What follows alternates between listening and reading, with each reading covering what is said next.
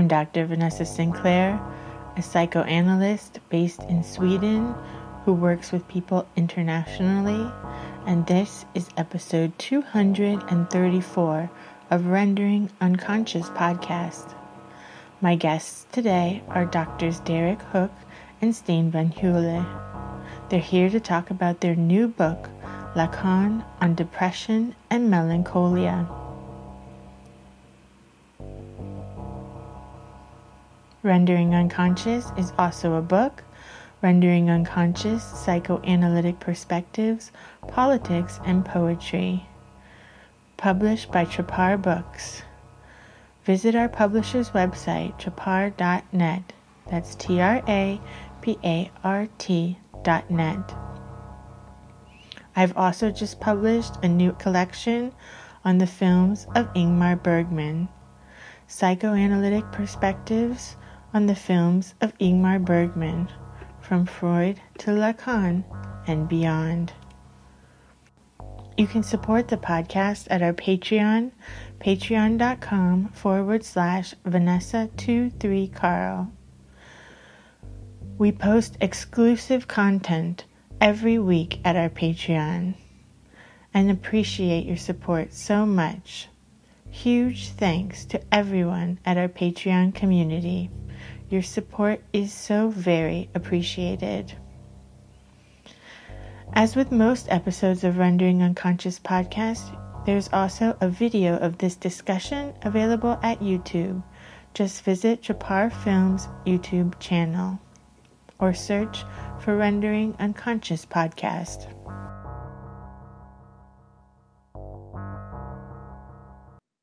Hi, Derek and Stijn. It's so nice to have you here on the podcast. Hey, Vanessa. Hi, Vanessa. Yeah. I'm so excited to talk about your new book on Lacan and depression and melancholia. So how did you come up with this book? Why did it come about? Well, actually, we had a very beautiful painting that we wanted to organize something around, and that's why we invented the book. And thought that maybe depression and melancholia would be a good topic that could accompany the painting. So no, that's not true. I'm just to say that I'm really happy with that painting, that we could use it. It's by a Belgian artist, Thierry Decordier. Oh, wow. And he made these fantastic paintings of the North Sea, where the French signifier mère is also echoing mother, and he's a French-speaking painter, actually. And he has these beautiful scenic paintings of the sea, which are very dark and overwhelming. But I think that obviously the main reason why we wrote that book is that we kind of live in times where many people experience this darkness and despair and hopelessness, and we see a mental health care culture that is getting organized around that, with which we are not so happy with the way the mental health culture is organized. And I think that we wanted to respond to that, seeing that a couple of colleagues in the field, Lacanian psychoanalysts, had been writing great papers in the past, or we had heard them delivering a paper on a conference. And I think that Derek was the one who asked me, shouldn't we do something with it and bring these things together and bring them together in a book as some kind of an answer to that problem that is so particular to our culture today. Maybe I'll just add as well. I mean, in a way that you could argue that of the many agendas we had in the book, one was to think through and speak a little bit about the Lacanian orientation towards depression generally. So we could say a little bit more about that. And of course, the other was to think about the specificity of melancholia as a diagnostic kind of substructure within psychosis. And I think between Stijn and myself, the sense was that, within the domain of Lacanian psychoanalysis, those topics are sometimes taken as understood, but when trying to speak to colleagues from other domains of psychoanalysis, one needed to do a little bit of interpretation or bridging of those concepts. So in the book, there's a bunch of chapters on melancholia and what it means if melancholia is to be seen within the broader structure of psychosis. That's the other one. And then also just to say something about why Lacanians are so critical about the concept of depression. And that's kind of the opening chapter. It also, Stephanie Swales also takes up that topic as others do. But I think for both of us, that was a really crucial task, particularly given how free and easy we hear this language of depression being applied left, right, and center all the time in a rather amorphous master signifier kind of way. So I don't know if you wanted to add any more on that, Stijn, but those two agendas seem to be quite important to us. Yeah, absolutely. And also I think our idea that it would be good to both formulate the experience of depressions in neurosis as well as in psychosis, because often you see also among Lacanians that they either, when discussing depressions, either switch to neurosis and see it as the contemporary neurotic complaint, or rather discuss it as melancholia and its psychosis, whilst I guess we thought that, well, the nuance is that it's transstructural, and so therefore it's very good to position them next to one another in both structures of neurosis and psychosis. Yeah, and very important because you don't often see that being addressed. No, I think most authors, because also when you would look at the individual papers, of course, each individual paper is rather focusing on either melancholia or neurotic depression in the book. But I think found it kind of important to bring it together, not to juxtapose these, but rather to make clear that there is a certain complexity in the clinic, and that especially as Lacanians we should be sensitive to that complexity as well. So it's also an invitation for Lacanians to kind of keep broad in listening to people consulting as in clinical practice. Yeah, and it is in the field, of course, it's frustrating to see, the medicalization of everything, which Stijn, you've written a lot about in the past. And it does seem to be nice that there is this shift, even in broader psychology, a little bit more towards like looking at the social structures and different reasons that people might be becoming depressed, rather than it just being this biological illness that needs to be medicated. So it does seem to be like there might be an opening somewhere. But often when I see that and I get excited about it, then it seems like the kind of medical model clamps down all the more. I mean, one of the things I think we're quite proud of as well is in that introductory chapter where we tried to list a whole series of Lacanian objections to what we could call the discourse of depression. We were obliged to touch on this famous Lacanian, somewhat provocative argument, this idea that depression is a kind of moral failing. So clearly this sounds scandalous, it sounds problematic for a number of reasons. And we try to properly contextualize Lacan's argument there. And one aspect of that is to say that we should not lose sight of the ethical duty of the subject to put into speech, to render into speakable content part of the attempt to grapple with unconscious underpinnings and aspects of one's suffering. So we try and make that argument, but what we also try to do is say that the Lacanian argument whereby depression is a moral failing also applies actually to contemporary discourses of depression. That's a kind of moral failing as well, in as much as through the medicalization of depression, we circumvent the ethical task of speech, of analysis, of the long ongoing work of trying to grapple with something of the singularity of a person's suffering. So that's kind of one of the opening arguments in the first chapter that we're quite proud of. And I think it's a kind of, although it sounds very terminologically Lacanian or something, it's also kind of a basic argument that one should not forget about the importance of speech and clinical work and the singularity of a subject's suffering.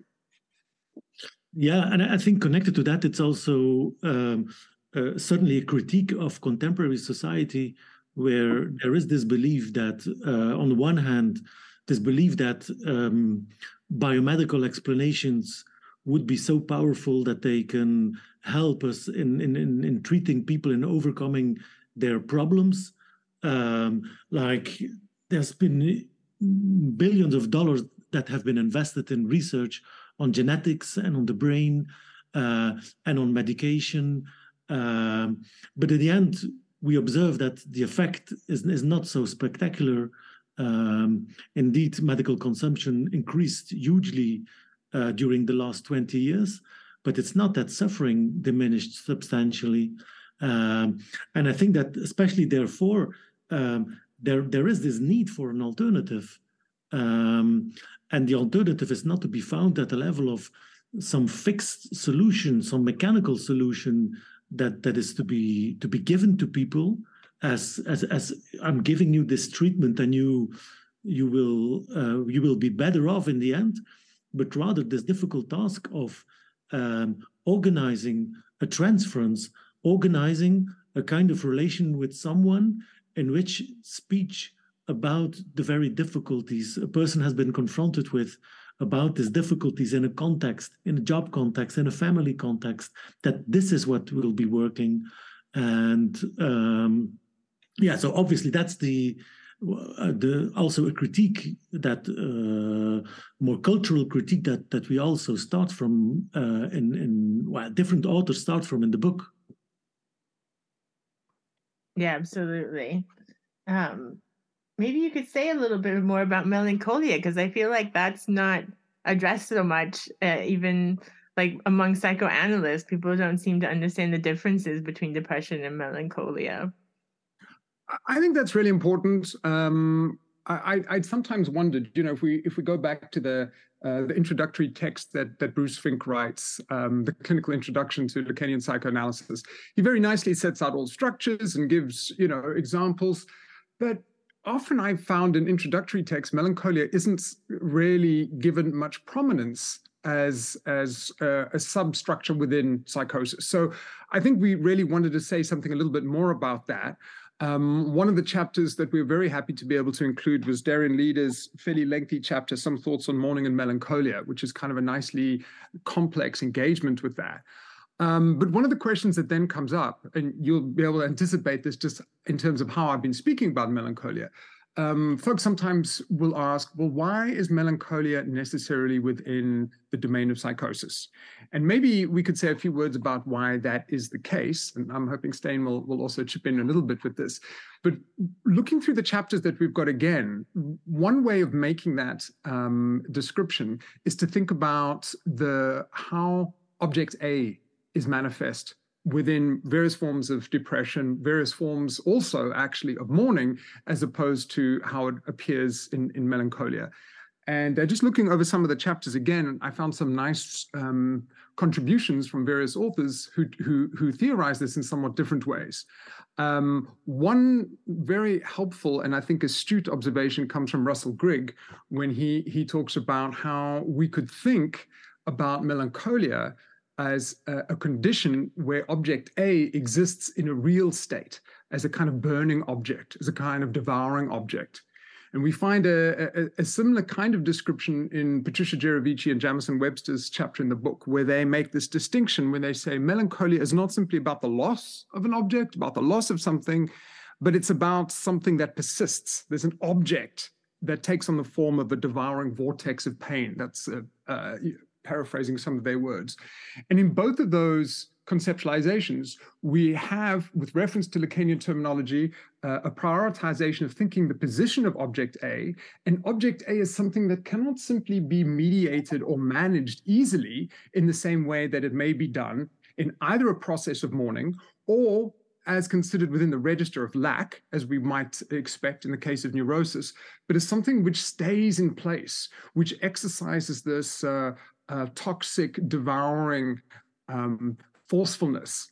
So I'll stop there just because I'm curious also to see what Stijn has to say about that. And of course, there's multiple different ways of thinking the difference between melancholia and mourning on the one hand, and melancholia and neurotic forms of depression on the other.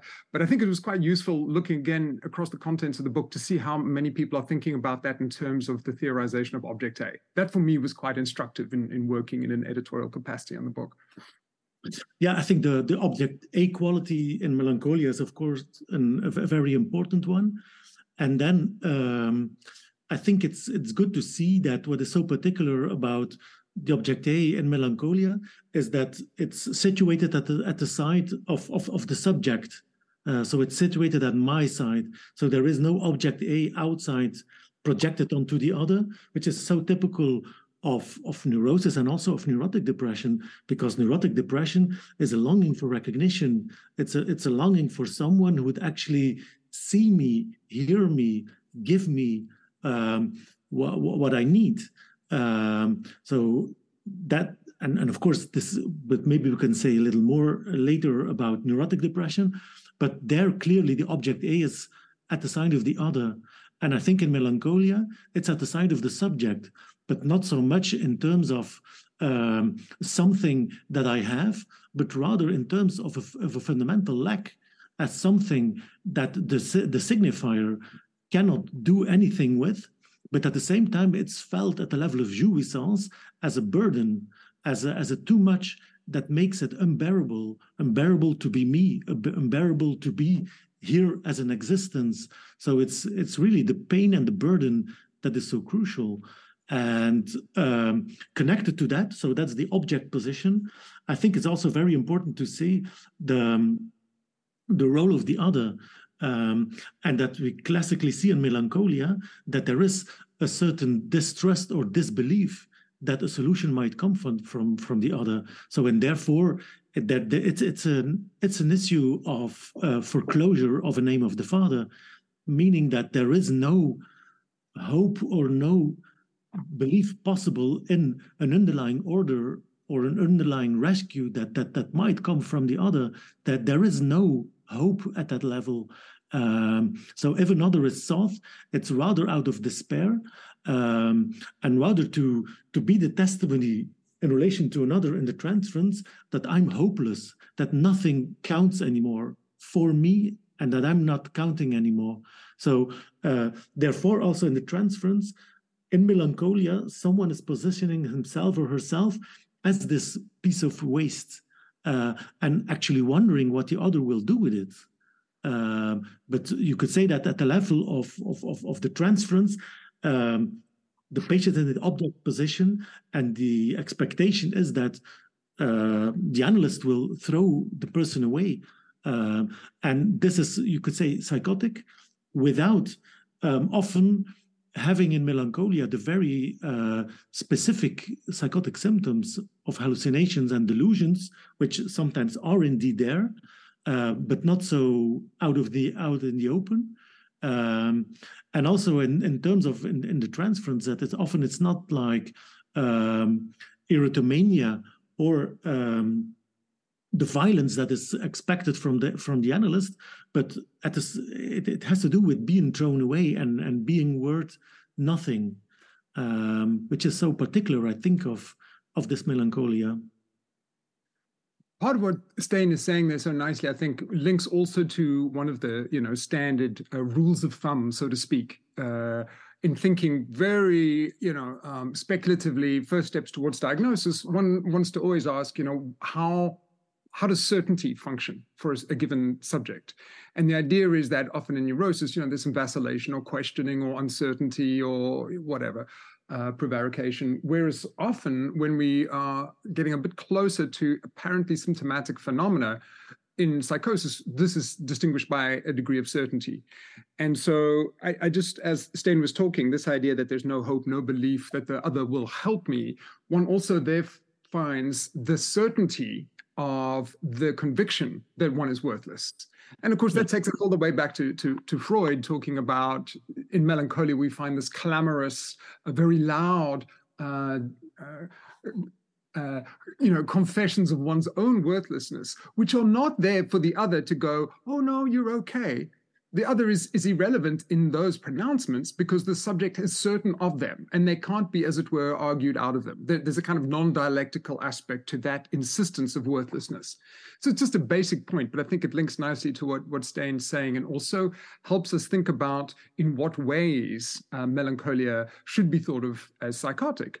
And you could say one of the areas that it does seem to fit within psychotic structure, at least how Lacanians understand it, is that certainty, that almost delusory certainty in one's own absolute worthlessness.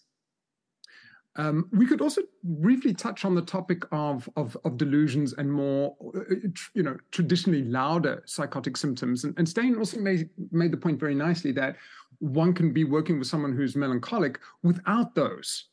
And I think that's important to bear in mind, also considering how non-Lacanians hear this language of psychotic structure, right? So you can be a melancholic subject who professes and has certainty about one's own worthlessness, who is suffering from an excessiveness of object A, which can take on many different forms, but without hallucinations, without apparent delusions, even though there is potentially a certainty of one's own worthlessness. So what else might one hear? And one of the things that's fascinated me a lot, and we see it a little bit in Geneviève Morel's chapter on Susan Stern, this American revolutionary, and of course, Vanessa, you know this material as well, that she describes her as having almost these reveries of death. So I suppose I just want to open it up to both of you, Vanessa, and also knowing that you're very familiar with that material, and Stijn.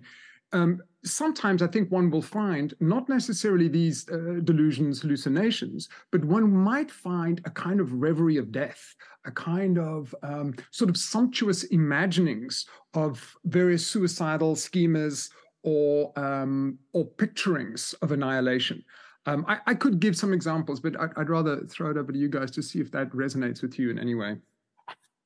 Yeah, but I'd rather like to pick in on what Derek was saying, because I think indeed what is often very clear in working with persons that we would situate in the structure of melancholia is that we have this violent imagery. So really like these ideas of destroying oneself, of being destroyed, of being dead already, or really of the act of jumping out of a window, being torn apart, rotting away. So really this decomposition. So when Lacan says that object A, it's the remainder, it's a piece of waste. All waste in his theory, object A is that, because we speak and there is jouissance arising from the body, and with signifiers we deal with this jouissance, but there is a remainder, says Lacan. There is a piece of waste. And then it sounds abstract, unless you take it in the problem of melancholia, because there you really see this identification with being this someone who doesn't value anymore. There is a system outside of me, meaning the other, that is functioning in a certain way, but I'm not part of that system. I'm not part of my family. I'm not part of my culture. I'm not really a part of the company for which I'm working. I'm an outsider, and I'm bad, and I'm not worth of being a part. And so then you see this violent self-accusations that are often combined with this imagery of violent destruction that haunts these people, and that, of course, is very difficult for people to bear.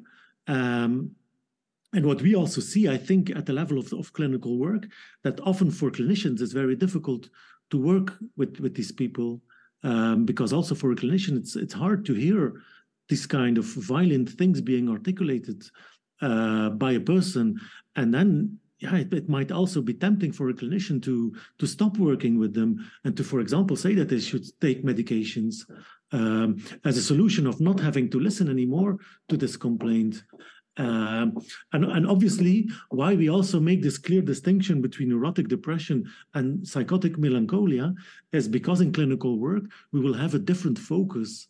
Whilst in neurosis, it will be oriented towards better speech, saying the truth about your life that you have been hiding away, finding the signifiers, being courageous, not misrecognizing things from your own life.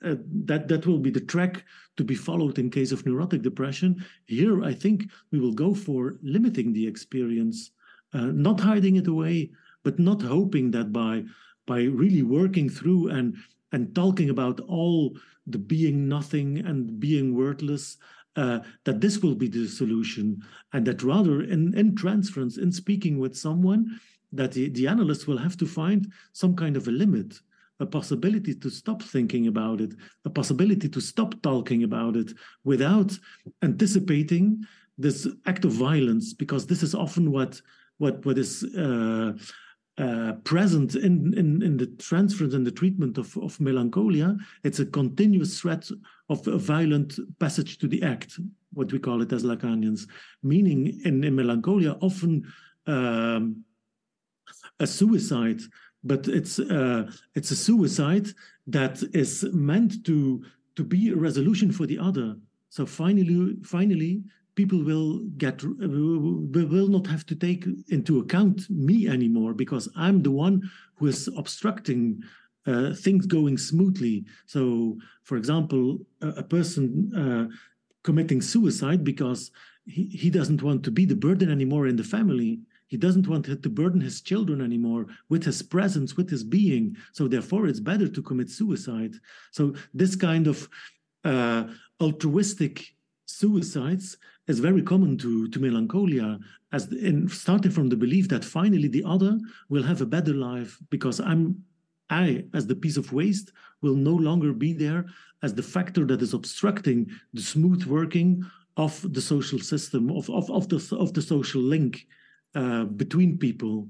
And so this is why this distinction is so very important, and also why in clinical work it's more about limiting limiting the experience and helping to create stops where thought and speech can switch to something else, away from the idea of the waste and the nothingness of this person's existence. I'd like to pick up on a couple of those themes as well.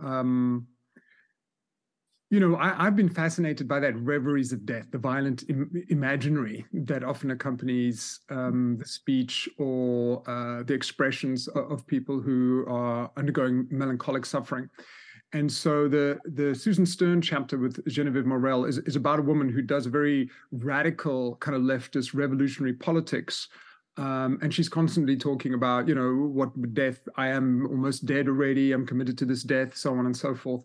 But two features out of what Stijn was describing come very nicely to the forefront. One is the idea of the outlaw.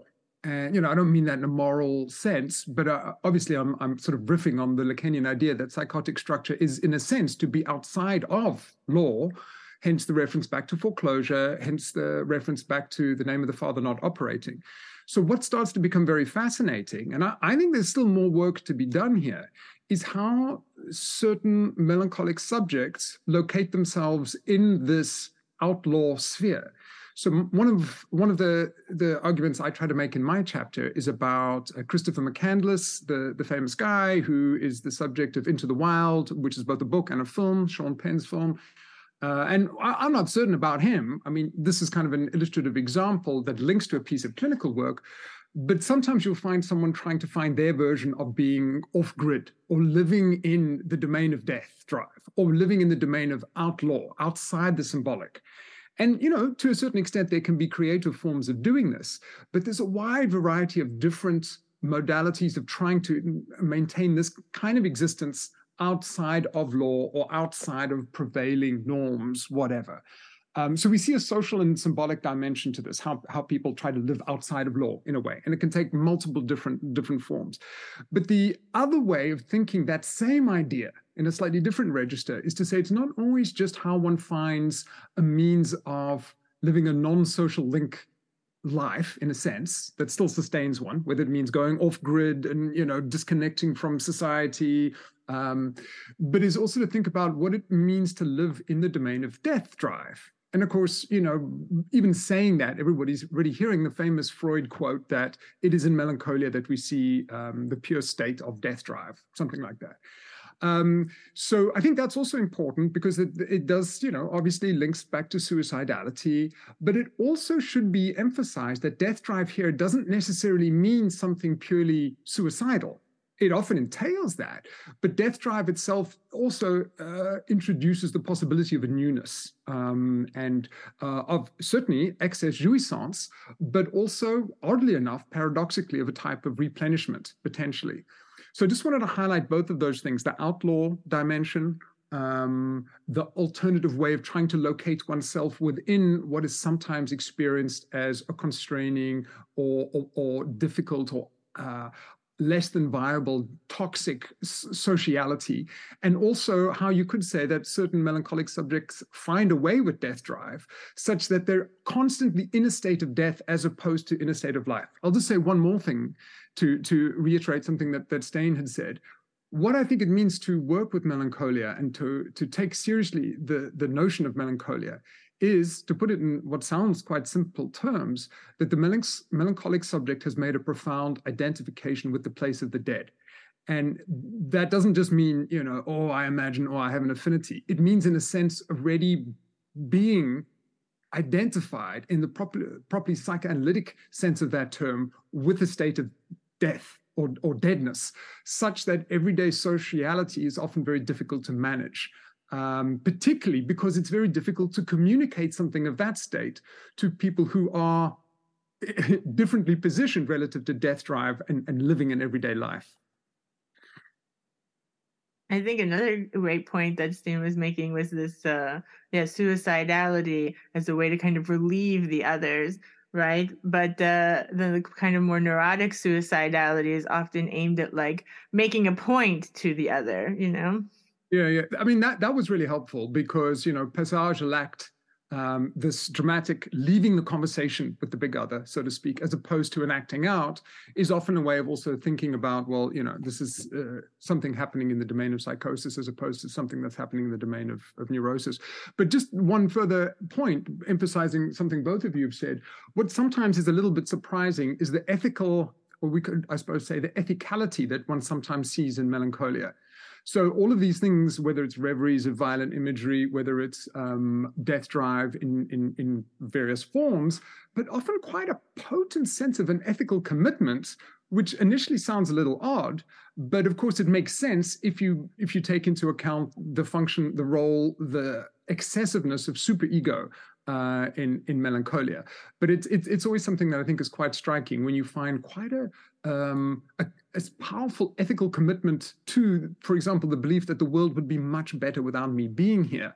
So there's a strong, whether we call that ethical or super egoic quality to it, that's something I think is also crucial to bear in mind. Incidentally, in the Genevieve Morel chapter of Susan Stern, she's this revolutionary. So she does have also something of that, whatever we could call it, super egoic excessiveness in that case. Well, and in this respect, this is also something that Freud already stressed in his paper on Mourning and Melancholia, that the self-attack that is so particular to melancholia is always also an attack towards the other. So in that respect, also what Derek was pointing to, the idea of the outlaw, well, I think it's true, but it's also a criticism of the law. It's a criticism of the actual functioning of the social system around, and a kind of a demonstration that the other is fundamentally lacking. And there is no correspondence between me as an object and the lack in the other, but I'm only there as a waste product, also because the other can't save me, and the other will know that he can't save me. And so therefore it's also, you could say in a certain sense, paradoxical why the melancholic would look for help. Because if you're really convinced that you shouldn't live, you just commit suicide. But it often has this quality of violent monstration of something, like a showing of something, a showing of the pointlessness of my own existence in relation to the other. And so this is also why people would start consulting a psychoanalyst or a psychotherapist or a psychiatrist, also with the idea, look how hopeless I am, look how violent I am towards myself, as if they're actually looking for someone who is there as a witness of this object position. And there, I think that Lacan's idea of when treating psychosis, that's often the starting point. You are called as a witness, not as someone who knows how to solve it, but as a witness to this very particular kind of misery that you're living through. And the particular kind of misery you're living through in Melancholia is your fate of not having a place in the world. And then you look for someone who is witness to that. So it's in a certain sense a bit paradoxical, because then you're including yourself in some kind of a social bond.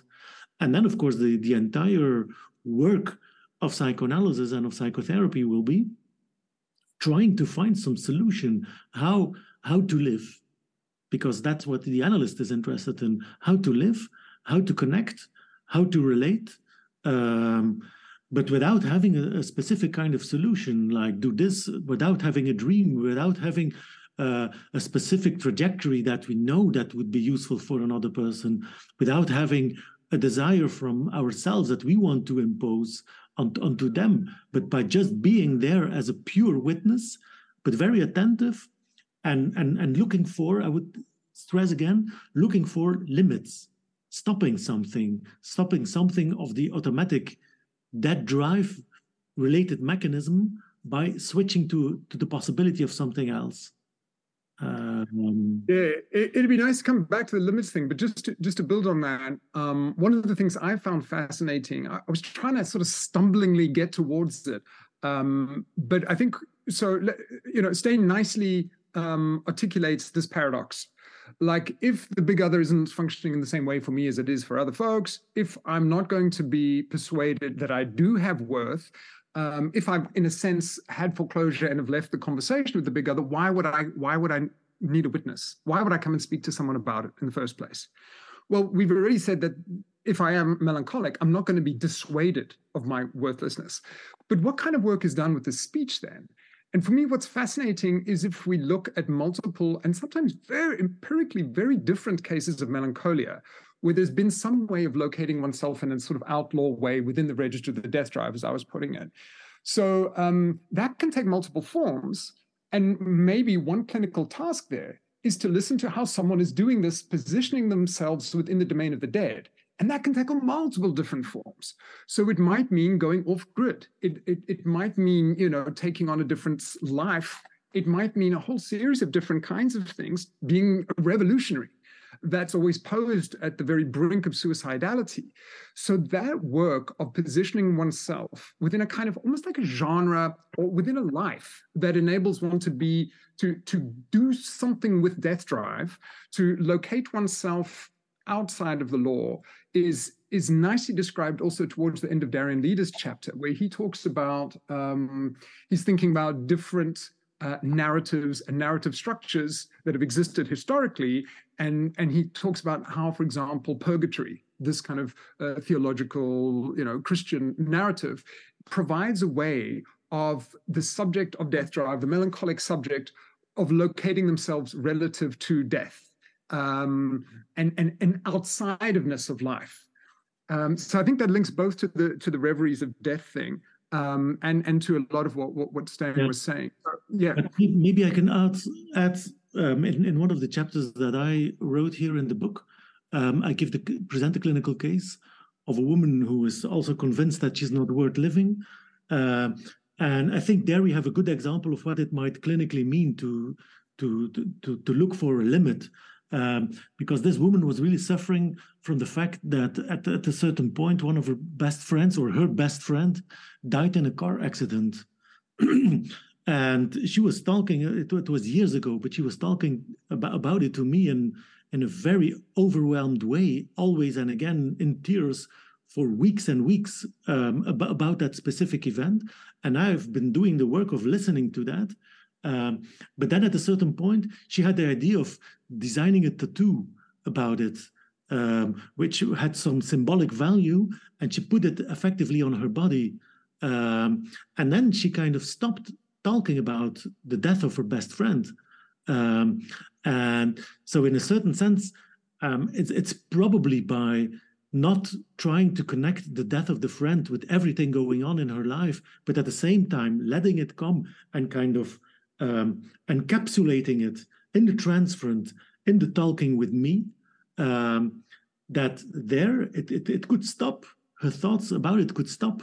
And they were kind of onto her body then, as if it was an icon of her suffering and no longer the continuous mental presence of that suffering. And so she invented through the therapy several tattoos. She designed several tattoos that always and again refer to very painful aspects of her history. And compared to neurosis, I cannot say that she kind of worked this through. So to speak, if someone would ask her the story about her tattoo, she would probably again be in tears and torn apart, telling it again. But she didn't feel the necessity anymore to do so every time she met someone, because the testimony of the suffering was very visible on her body.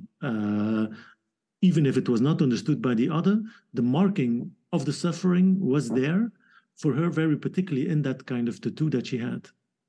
So that's also a limit. So it's listening, but it's also limiting the speech about it, and not like in neurosis, like stimulating all the details and inviting someone to make links between, their partner, they laugh with their partner or with their parents and things like that. So it's not making these links, but helping not to make too many links. Yeah. That's a nice way of putting it. Yeah, I was thinking that when you were talking about limits, it's usually very helpful to turn to something very concrete or material. Yeah, absolutely, and that's what we often do.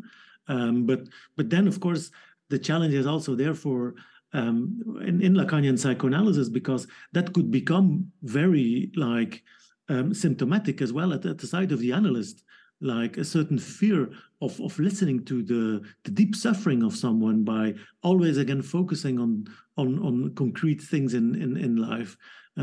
So I think it's very important as an analyst in working with these problems like melancholia to be very flexible in shifting from one way of listening to another way of listening. And that this is very important, your possibility of switching, actually. I want to just add quickly to that. I mean, it's great to have this opportunity, because we write a lot, but we don't often, get an opportunity to talk about these ideas and riff off one another. But I love that thing, a way of not making links. And I love that idea because both it's one thing to bear in mind when listening to those kinds of accounts. It's also something which obviously has a very clear bearing on transference. How does one work with someone for whom the condition of not making links is a condition of possibility to survive, in a sense, right? So you have to be aware of how this will come to an end, and how one has to be cautious in thinking the intensity of the transference, because if someone is existing in a way which means one doesn't want to make links, at some point the treatment itself can become an instance of the terror of intimacy.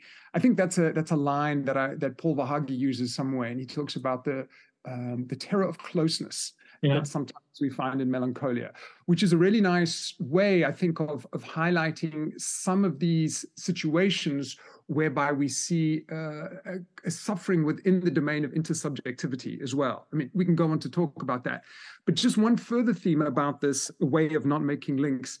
It reminds me in the Christopher McCandless case, and again, I'm riffing off the idea of the outlaw, how Christopher McCandless in Into the Wild adopts for himself a pseudonym and starts calling himself Alexander Supertramp.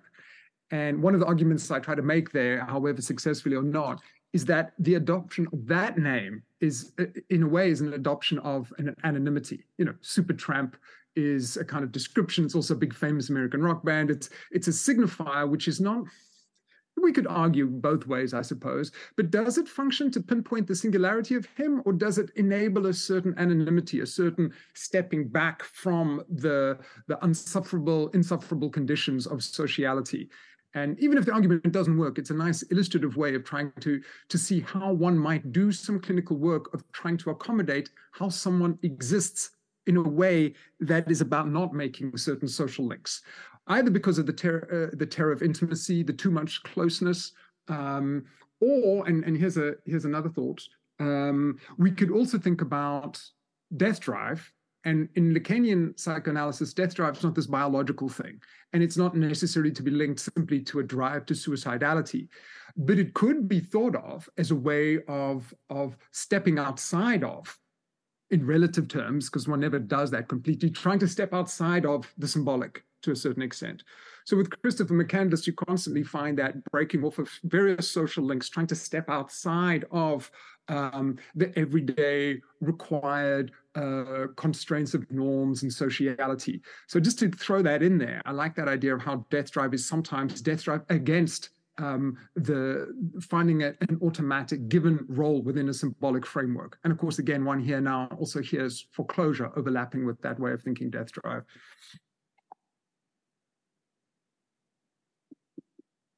Maybe you should say something about neurotic depression, because we're talking about melancholia, and I think it's very important to make that point.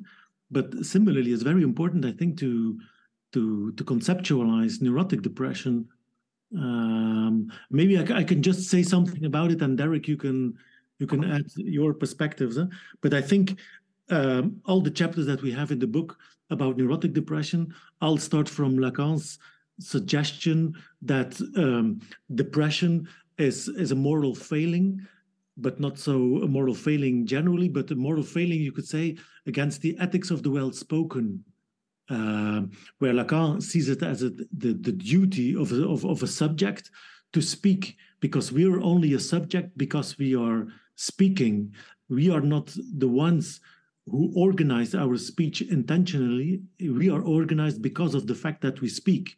So the subject is an effect of the speech itself. So you can only be there as a subject in relation to another because there are signifiers that are all in some sense representing you, without one of these signifiers being able to actually really present you. So that's subjectivity. And then what we see often, what is so particular about depression is that it's a way of not talking anymore.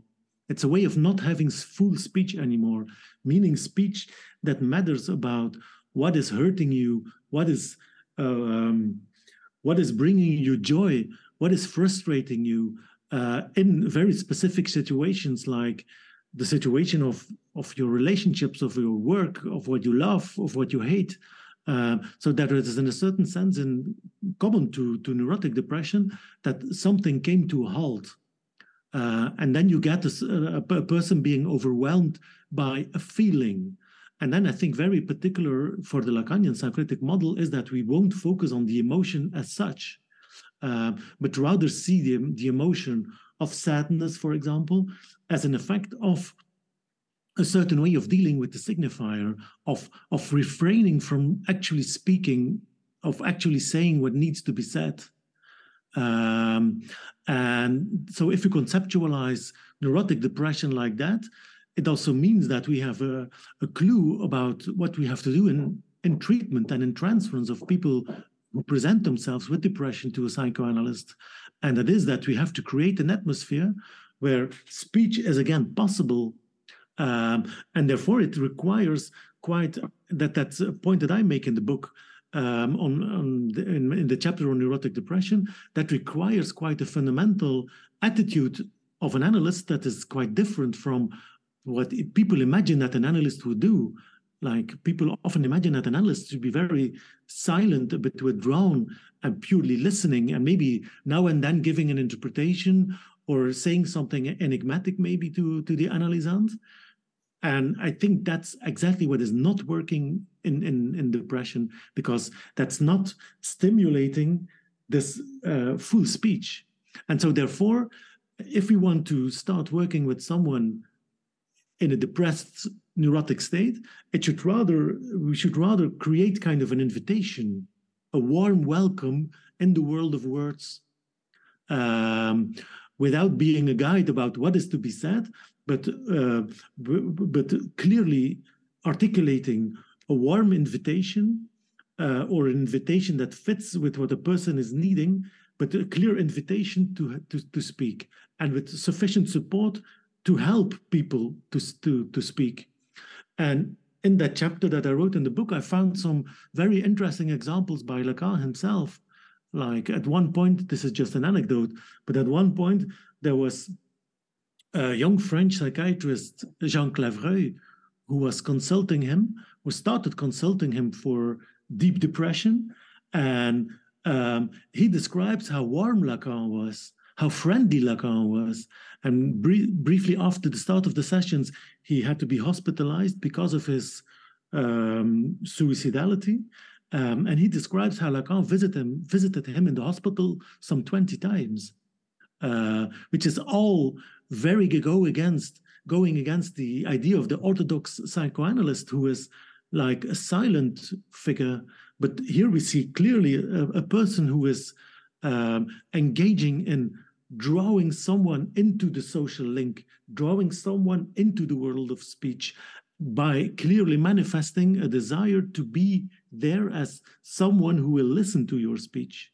And I think that this is also very important. And this is, I think, also what is needed, and why there is a certain crisis, maybe also in psychoanalysis, because the psychoanalysts are blinded by the idea that they must try to be they have too much an imaginary idea of the ideal psychoanalyst, which is why at the level of the symbolic handling of the transference, they're often too absent and not at the right place for the person consulting them. And so therefore you could also say that we shouldn't just criticize the bad mental health care workers who focus on depression, but it's also maybe a criticism that we have to formulate towards the psychoanalysts, because they've been hiding too much away in their safe offices with their safe, protocolized in their own way of working, that they were not able to kind of really like welcome people with a different kind of suffering, the suffering of the contemporary subject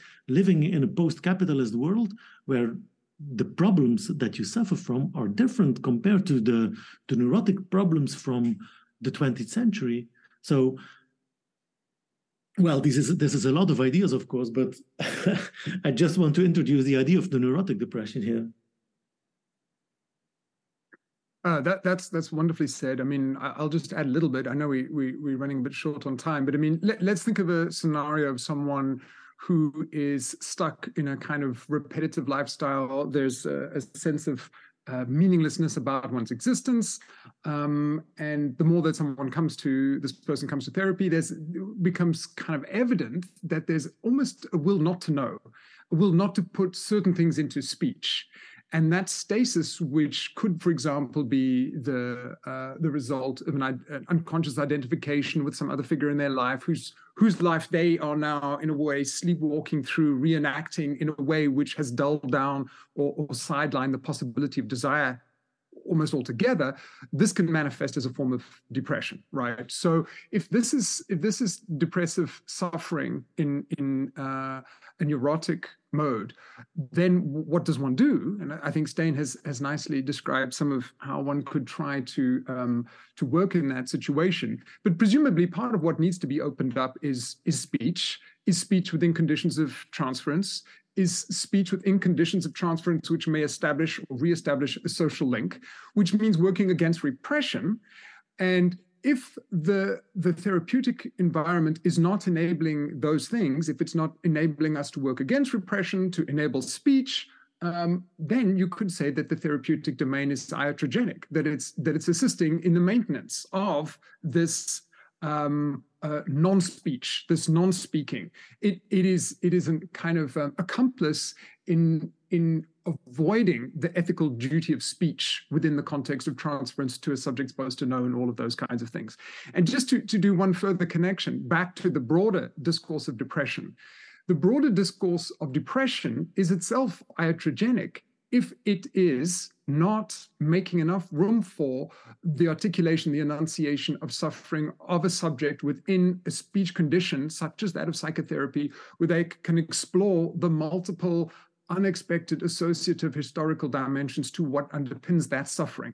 And I think maybe that's, I know we're sort of running a little bit to an end, but we could say then that iatrogenic dimension of depression, whether it's the broader discourse of how we think about depression today as a kind of fundamentally medical condition that must be treated with some kind of medicine, we could see that there's an iatrogenic dimension to certain forms of therapy, which likewise do not try and open up that dimension of speech and the exploration of the subject's desire.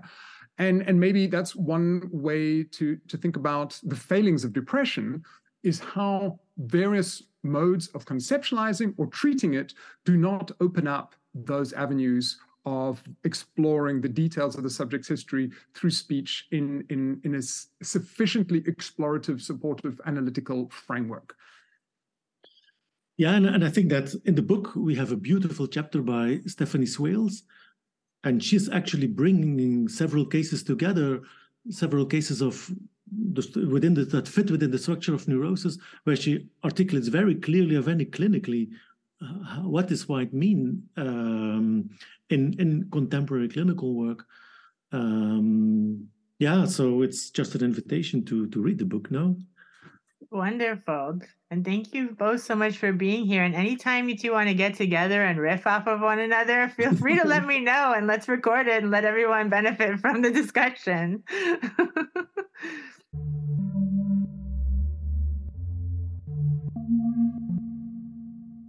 Thank you for listening to Rendering Unconscious.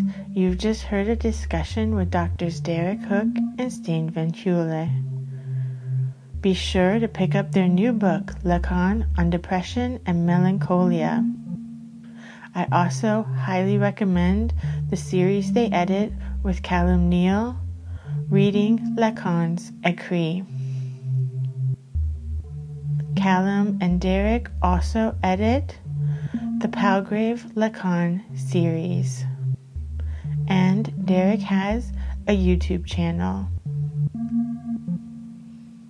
You can listen to previous discussions with Drs. Hook and Vanheule, Rendering Unconscious episode 30, episode 42, and episode 159. Links to everything can be found at the main website, renderingunconscious.org. As always, thank you to Carl Abrahamson for providing the intro and outro music for Rendering Unconscious podcast. And now the song, Inside You is Outside Me, remixed by Hymnambuli, from the album The Larval Stage of a Bookworm, remixed by Carl Abrahamson.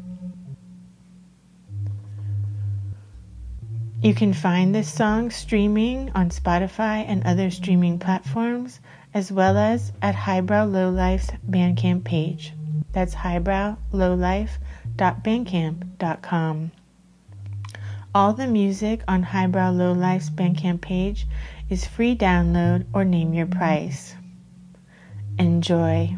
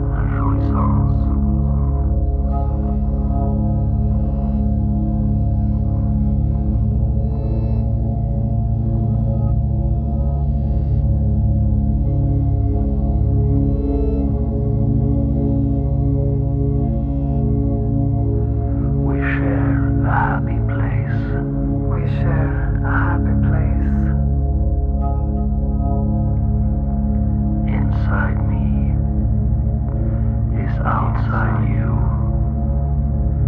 Inside you is outside me, connecting at the surface.